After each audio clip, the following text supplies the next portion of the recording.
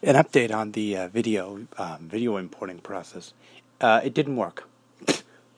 It didn't work in Windows, so now I'm going to attempt to do it on the Mac, and God forbid if it doesn't work on the Mac. Basically, a 12 minute 55 second video was 1.8 gigs, so almost 2 gigs in of video.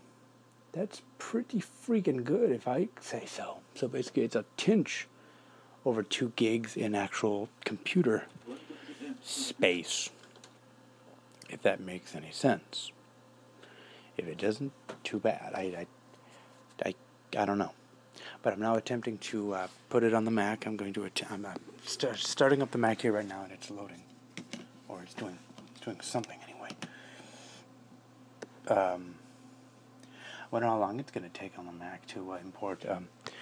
It imported, for 10 minutes, and it didn't work. So that's just a waste of 10 minutes that I just did. So, sorry. Worst case scenario, I'll put it on my computer, or I'll not put it on the computer, put it on my, I will put it on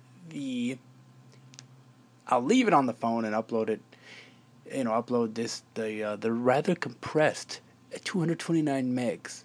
That's sorely compressed. It really is. It's horrible. That's like what? At least half, if not 3/4, its original size. Good God, YouTube. I mean, I guess, but jeez. I wonder if you can choose the resolution that the video comes in. I suppose. If you do, it's you just use the one camera. Okay, thank you. What are you doing? Is VoiceOver is VoiceOver? Is VoiceOver attempting to import the photos? I don't think so. Anyway, I'm gonna.